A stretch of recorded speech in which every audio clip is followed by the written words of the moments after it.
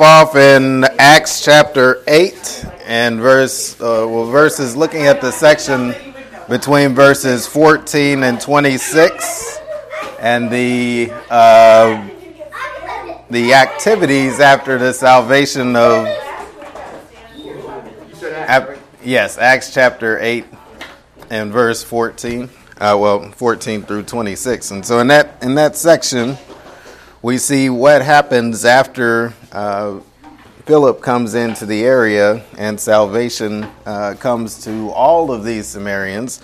And in particular, we see the story of Simon. And so just to recap, I'm sure you guys have read through this section before. Acts chapter 8, yeah. We'll probably pick it up in about verse 20. But we'll read from 14 to 26.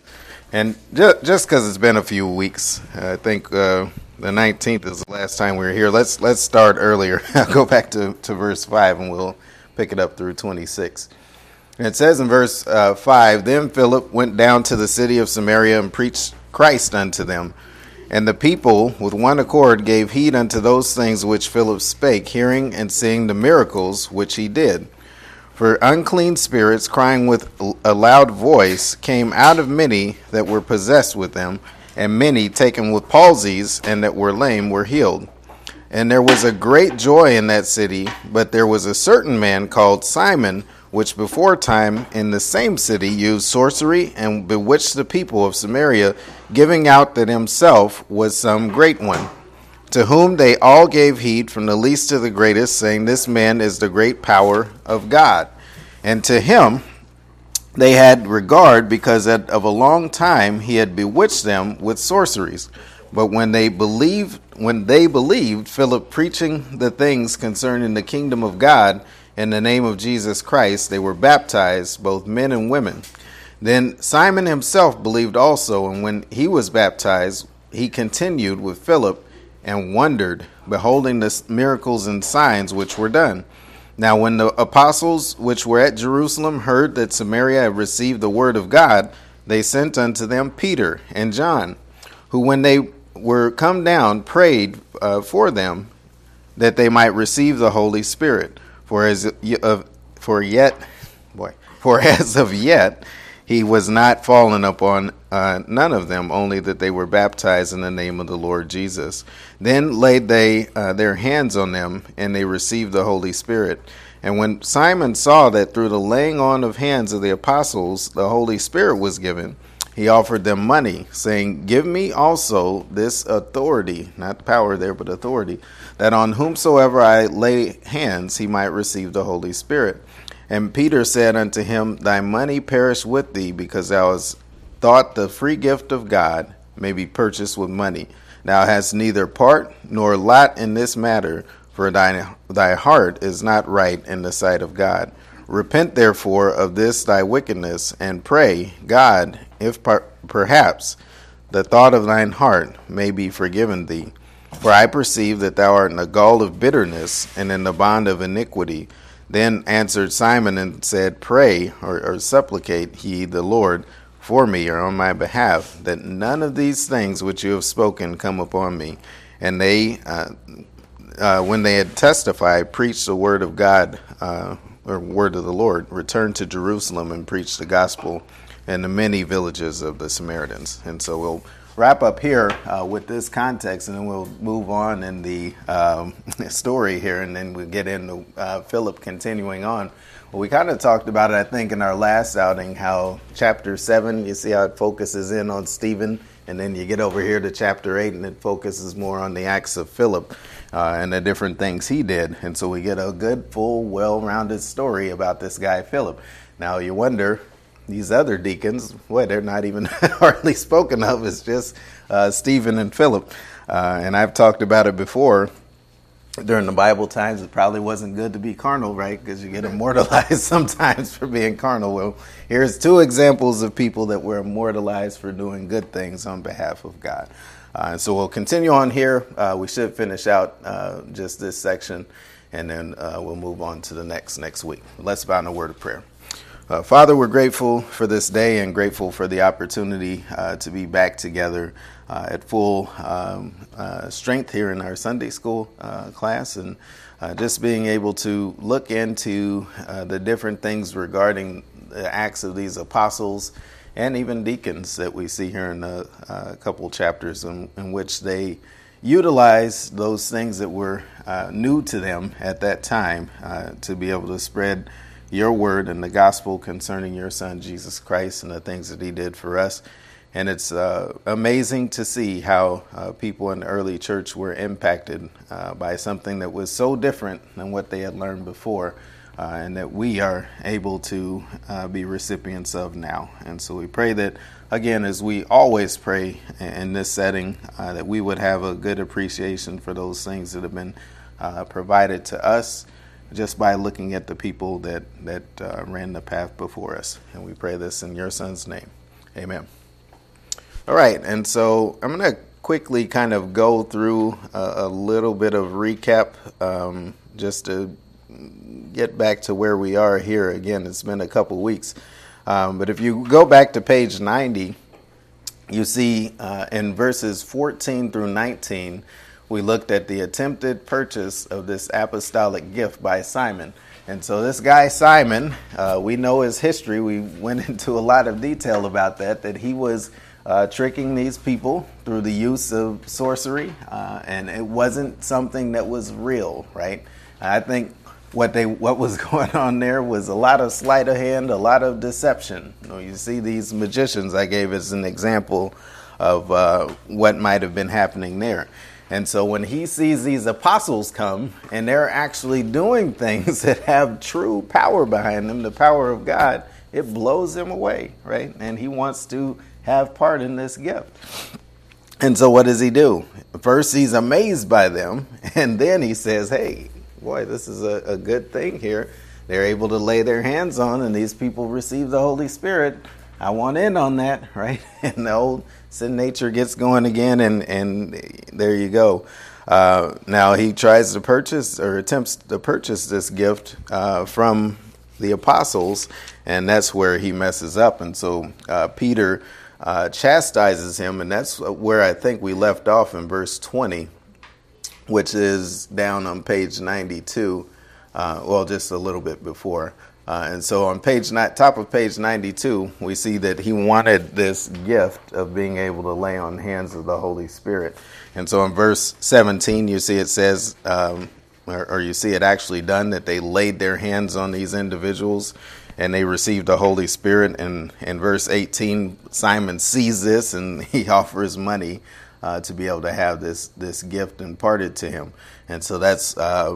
I believe I'm in the right spot at the top of page 92. Was it 94? Oh, okay, that's from the week before. Oops. Scroll down a little bit more. 94. I think I did have it marked. I just went back to the wrong spot. Top of page 4 or 94.3, right? Is that what you guys have? So there's a solution provided here by Peter based on what has been done here and what's been asked for by Simon. And so what does Peter tell him? He says, your money perish with you in verse 20 because you have thought the free gift of God could be purchased with money. And so he wants to take the physical things of this world and buy the spiritual things of God. In verse 21, he says, thou hast neither part nor lot in this matter. Now, it's an interesting thing that he says here when you're talking about money, right? Because if you talk about inheritance of earthly things, that does have to do with money often, right?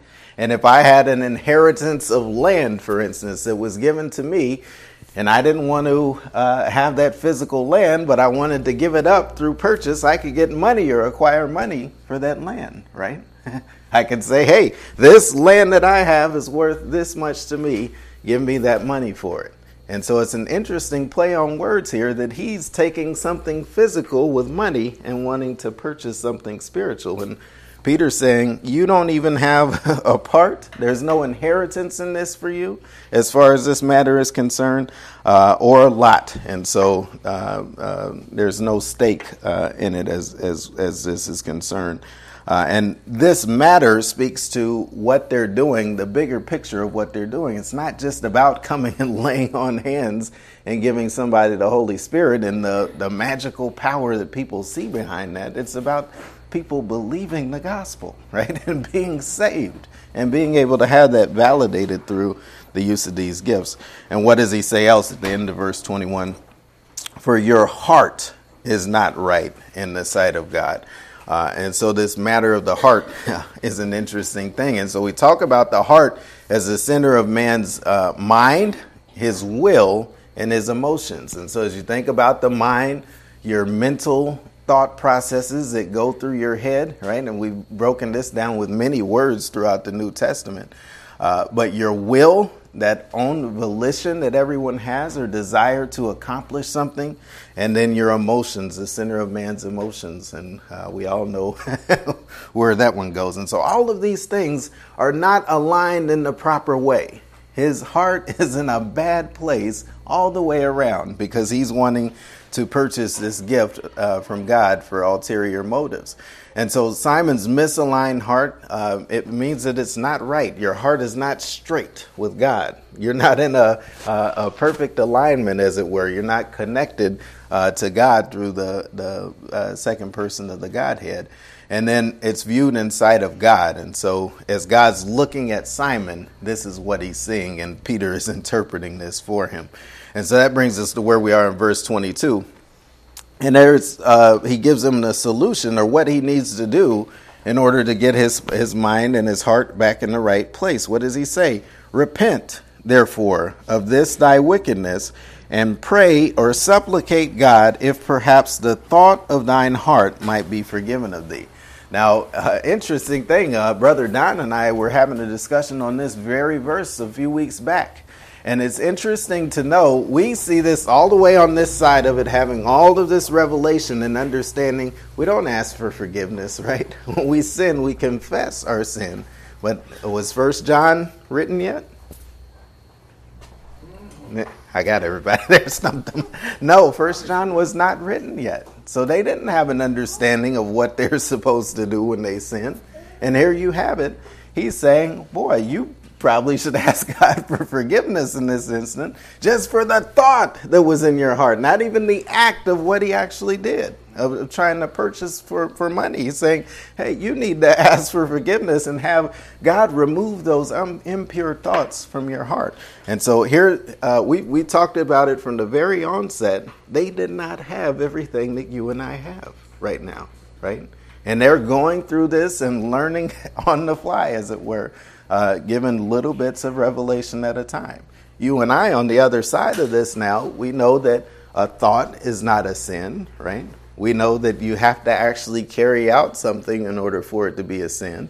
And we know that all of the unrighteousness that led up to that sin, and Brother Scott's probably touched on this on Sunday or before Sunday school, all of the thoughts that led up to that sin, all of that impure thought that are going on in your mind, is forgiven of you even when you confess your sin. And so we could go over, let's go over there really quick. We've got time. 1 John chapter 1 and verse 9. And then, as an aside, we're going to hop over to James chapter 1 too. These are all free. I borrowed that from Brother Don, his famous statement. You can feel free to add it to your notes. Oh, please, let me pay for this wisdom that you're giving me. Don't do it.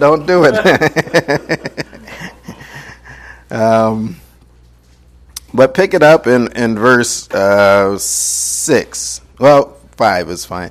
It says, this then is the message which we have heard of him and declare unto you, that God is light, and in him is no darkness at all. If it does, doesn't it? If we say that we have fellowship with him and walk in darkness, we lie and do not the truth. But if we walk in light as he is in light, we have fellowship one with another, and the blood of Jesus Christ, his Son, cleanses us from all sin. Now, this word for cleanses us is it really keeps on cleansing us from all sin. There's all kinds of things that we find ourselves involved in, and the blood of Christ is sufficient for it all, right? And so we see this here. If we say that we have no sin, we deceive ourselves and the truth is not in us. If we confess our sins, he is faithful and just to forgive us of our sins and to cleanse us of all unrighteousness. And so what do we say? And the pastor has hit upon it many times concerning not just sin, right? There's a process that led up to that sin that we're going to see over in James. And all of these things that took place in your mind before you actually carried out the sin that now that we see back over here in Acts chapter 8 that Peter's telling him, hey, you need to get this right in the sight of God. We know now that those things are taken care of when you confess your sin. Go with me over to James chapter 1. Courtney, Yeah. quick. Mine says all sin. Yours says all righteousness. I turned away already. Which verse? What we just read. 1 John 9. 7. All unrighteousness? What? You said, right? Yeah. Okay. My book says all sin. There might be a textual problem there. I can't tell from Well, this. I can look at it I think after. yours is correct. You want to? You have a hand there, brother. Don. Is there a textual problem in I have one. verse 9? You don't have any hands. We'll talk about it. We'll look at it after. But James chapter 1 and verse 12.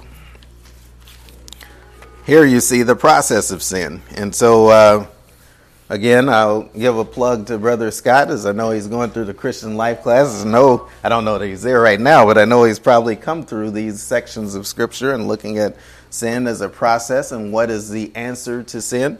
And so these are two very important verses when you're dealing with that. But verse 12, it says, "Blessed is the man that endureth temptation, for when he is tried, he shall receive a crown of life, which the Lord hath promised to them that love him.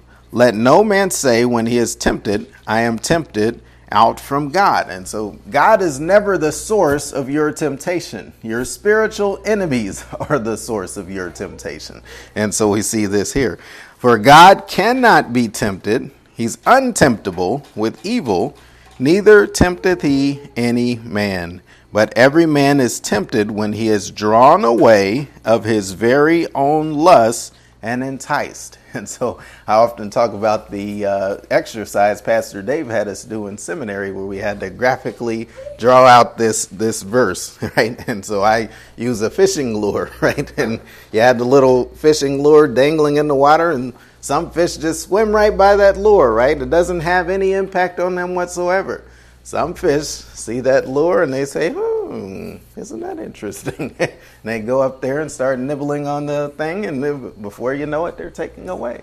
So you have to be drawn away of this lust and enticed in order for it to become an actual temptation that will lead you into doing that particular thing. Verse 15, then an interesting depiction here. He gives the depiction of the birthing process, right? In verse 15, he says, then when lust has conceived, verse 15, and it bringeth forth sin. And so what do you have to do? You have to have an actual lust that you're interested in doing. You have to say, boy, I'm going to do that lust, and then have the opportunity to actually carry it out before it becomes sin.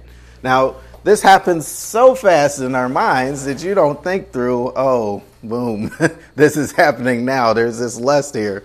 Boom, oh, that's interesting. I might do this. Boom, their opportunity provides itself, and then I say, okay, I'm going to do it. No, this happens like that, right, in your mind. So it's not as easy to break down and slow down when you're thinking about it this way. But it gives you something in retrospect when you see these things actually carry out in your mind that you can look back on your own individual actions and say, oh, I know that's the opportunity where I saw that this was interesting to me. That's the opportunity that I said, boy, I might do that. That's the opportunity where I saw, yes, I'm going to go ahead and do it. And then here's where the opportunity provided itself, and I went ahead and carried it out, and it became sin. Again, it's like, I hate to bring it back to sports analogies, but they relate so well to the Christian life. And maybe it's because sports are bad and sinful. I don't know. But when you look at a quarterback that's first coming into the game, right? Everything is just moving fast around him. He has no idea what's going on. And things are just coming at him 100 miles an hour. And he can't really get any better till he goes back and looks at the game film, right? And in his mind, he starts to say, boy, this was happening, this was happening, this was happening, and now I've got a better feel for it on the other side. So the next time he faces it, okay, now I can kind of see what's in front of me, even though it's still happening at a really fast rate. And so in verse 16, it says, do not err, my beloved brethren, every gift, good gift, and every perfect gift is from above and cometh down from the Father of lights, with whom there is no variableness, neither shadow of turning. And so, again, there's that process of sin and then the solution for sin. Now, all of these things are playing out here in the head of old Simon, right? We talked about before how that sin nature is at work with that religious work of the flesh, right? That he wants to be able to utilize this gift that the apostles has, but he wants to do it for what? His own purposes. It's his sin nature. It's that religious component of the sin nature. And it goes all the way back to Cain.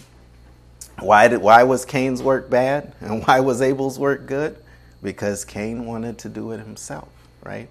He wanted to show God something good about himself when there is nothing good about ourselves.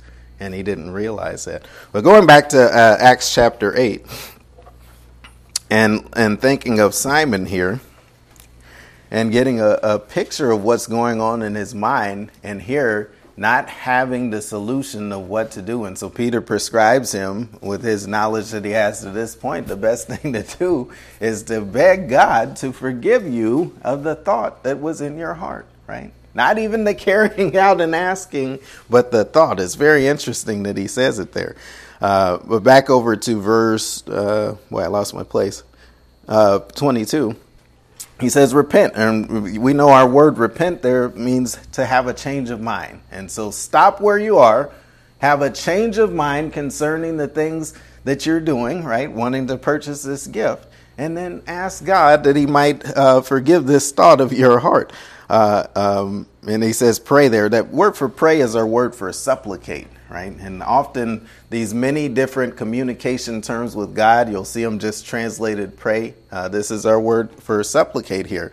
And it literally means to cry out to God for help, right? And so in this circumstance, in this situation, he needs to cry out to God on his own behalf. And really, it's in the passive. So he's saying, you be caused to cry out to God for help, right? And it's from him aligning himself and humbling himself to what God desires that would cause him to cry out for help to God. And this is in the course of his communication with God, of course. And then he gives a condition here. If perhaps the thought of thine heart may be forgiven of thee.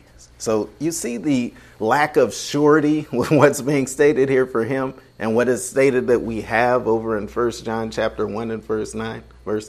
This is a promise from God that if you confess your sins, God is faithful and just to forgive you not only of that sin, but of the unrighteousness that led up to it. Here he's saying you better beg God, cry out for help, and perhaps, maybe, God might forgive you. Look like we have a little something better than they had in the early church, or at least a better understanding of the things that are provided by grace, right? And understanding the promises that have been made to us by God. And then the potential for forgiveness here. Again, Peter doesn't state God's forgiveness as a certainty. It's something that could possibly be given, and this is in contrast with what we see in 1 John chapter 1 and verse 9. And then again, we talked about the full intent of Simon, and I said this was free. I just didn't study my notes far enough ahead. That these were things that were in your notes as you go down and go through point 3. Point 4, the purpose of Simon's repentance. And so Peter's synopsis is provided from the basis of what he saw in action of Simon and what is interpreted from his actions. And so what does he say here? I perceive, Peter is saying, and pick it up in verse 23. Let's read it. He says, for I perceive that thou art in the gall of bitterness and in the bond of iniquity. And that word for iniquity is our word for unrighteousness. And so he's perceiving, he's telling him from what he's seeing and where he's standing based on the actions that Simon had. This is what is happening. This is how he's interpreting those actions. And so this term for gall of bitterness is literally an internal fluid of Simon. The internal fluid of Simon is bitter. Now, I've not experienced it, but I know others have. This gallbladder issue, right, where your gallbladder is inflamed and they want to remove it. And this is something a lot of people have had to deal with. There's an internal burning within Simon that is not right, right? And what is Peter telling him? You need to get this figured out. I would say figuratively, it is stating that the intentions of Simon's request come from a negative place, right? There is nothing positive about why Simon is trying to request the use of this gift that the apostles have. And I would say if the apostles were already doing it, why do you need to, Simon? Other than the fact that you want the spotlight shined on you, right? Peter and the other apostles, they didn't ask for this. They were called, correct? And we look back to the Gospels, they were off doing their thing fishing, and the Lord came to each one of them and said, follow me, right?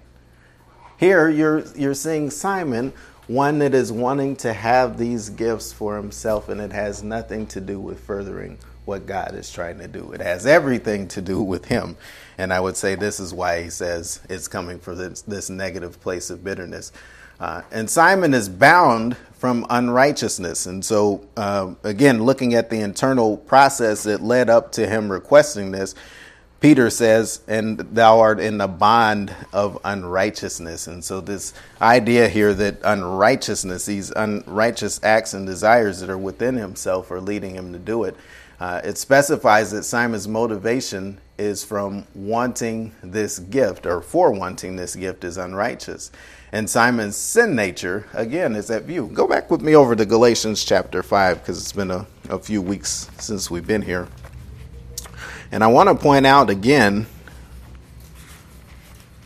this interesting connection of religiosity to the sin nature. And you wonder, how can some of these people that are in some of these churches, and I'm not going to pick on a certain stripe of quote-unquote church that may not be Protestant.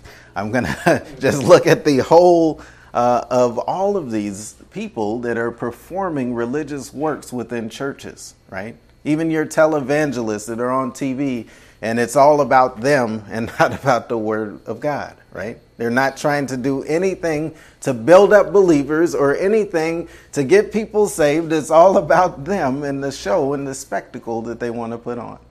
And how do they tell you to do this? They train you in religious works, right? It's nothing about growing spiritually or developing as a person. It's all about what you can do for God. And how is that any different than the disaster that we saw in Exodus chapter 19, where Israel, they saw God and all the works that he did, right? In delivering them with his hand out of Egypt. And what do they say? We can do it. We can do it. And it's not just them. It echoes all throughout Scripture. It started with Cain, right? It goes over to Israel. You hear it all throughout Scripture. We can do it. And we say it ourselves sometimes in this life, right? We've been given everything that can be provided to us by grace. We're at the apex of revelation as far as what God has been doing all throughout Scripture. And what do we oftentimes say? We can do it. What I have to give you is good enough. And God says, no, it's, as he said in Isaiah, filthy rags. Not good enough for him. Verse 16 of chapter 15. verse 16 of chapter 5. If you find 15 chapters in Galatians, you got a wrong version of the Bible there. But Galatians chapter 5 and verse 16, it says, "This I say, walk by the Spirit, and you shall not fulfill the lust of the flesh. For the flesh lusts against the Spirit, and the Spirit against the flesh, and these are contrary one to another, so that you cannot do the things you would." I want to draw a note here, and if you haven't put a note in your Bible, if that's not your thing, well, just keep a mental picture here of what's going on in chapter 7 of Romans with Paul, right? Paul desires to do the things that he knows God wants him to do, but he's trying to do it out from the flesh, right? And so he cannot, just like it says here, fulfill the desires of God because he's trying to do them out from the flesh. Verse 18, he says, "But if you be led by the Spirit, you are not under law." Not the law, any quality of law. There's no quality of law that you're under if you're living by the Spirit. "Now the works of the flesh are manifest, which are these: adultery, fornication, uncleanliness, lasciviousness, idolatry." Here we get into the religious works of the flesh. Idolatry, witchcraft, and then you go into some of these others, hatred, or social works of the flesh, we would call them, where you're interacting with other people. But these two very important ones, idolatry, right? Covetousness we see is idolatry, where you're placing or elevating things above your relationship with God. And then this witchcraft, which is very specific to what we're seeing out of Simon in his past, right? And so this idea that you want to do this religious superstition in the place of true worship of God, and in the place of a true relationship to God. And this is where we see Simon caught up, right? He has not quite grown to a place where he can operate in his present tense salvation, leaving those things behind, right, that were before his conversion, and not desiring to put himself up on a pedestal. And so back over to Acts chapter 8. And this is what Peter is very appropriately calling out on him. And so he says, "For I perceive thou art in the gall of bitterness and in the bond of unrighteousness." Then answered Simon and said, "Pray ye to the Lord on my behalf that none of these things which you have spoken come upon me." And so here's Simon, and he's truly contrite with what he's done, right? And not fully knowing, I don't think at the time, how to control his sin nature. And so what is the request here? A request for Peter to intercede with God on his behalf. And so Peter said, what was his solution? He said, "You supplicate or cry out to help to God to help you with where you're at mentally," right? And what does Simon say? He says, "You intercede on my behalf. You pray to God for me and ask that none of these things come upon me." And so then he says, we see the concern over his stated place or punishment from Peter.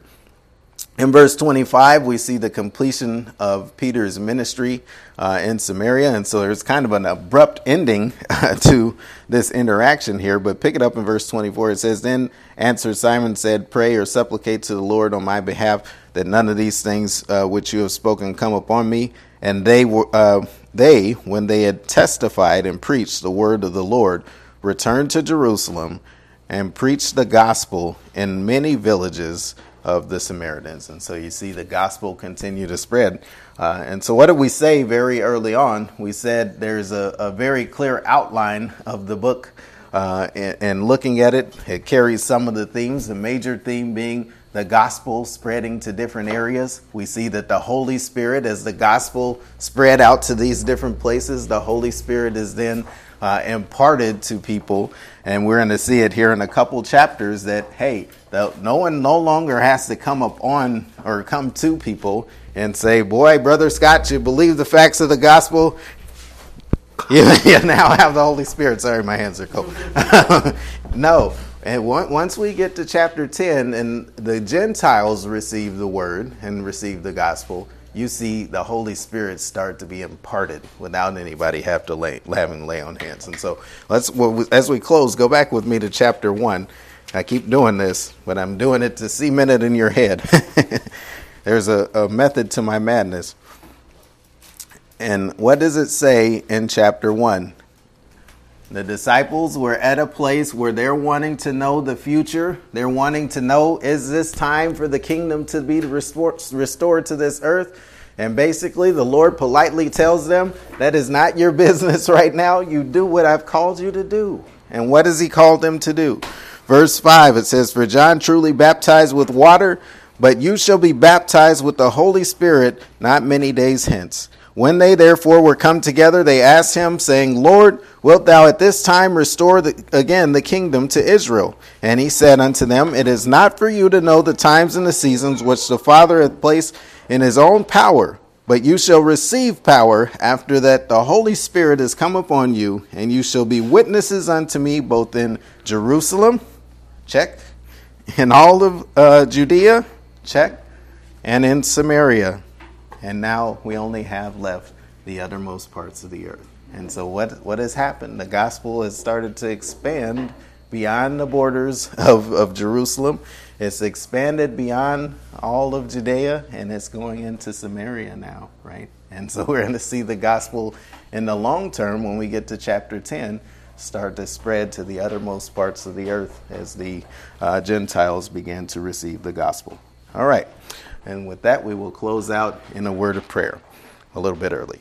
Father, we're grateful for this day and grateful for the grace that you provided to us. Grateful that we are ones that are able to benefit from the trial and error of these believers in the early church. As we know that with anything new, there's a lot of different things that happen, a lot of mistakes that are made, a lot of missteps, as we saw with Ananias and Sapphira, as we saw here with Simon, and then we will continue to see in other areas that they did not know perfectly how to live by grace until it was fully revealed, all of those elements of it in Scripture. And so, again, we're grateful for what we have and the opportunity that we have to live by it.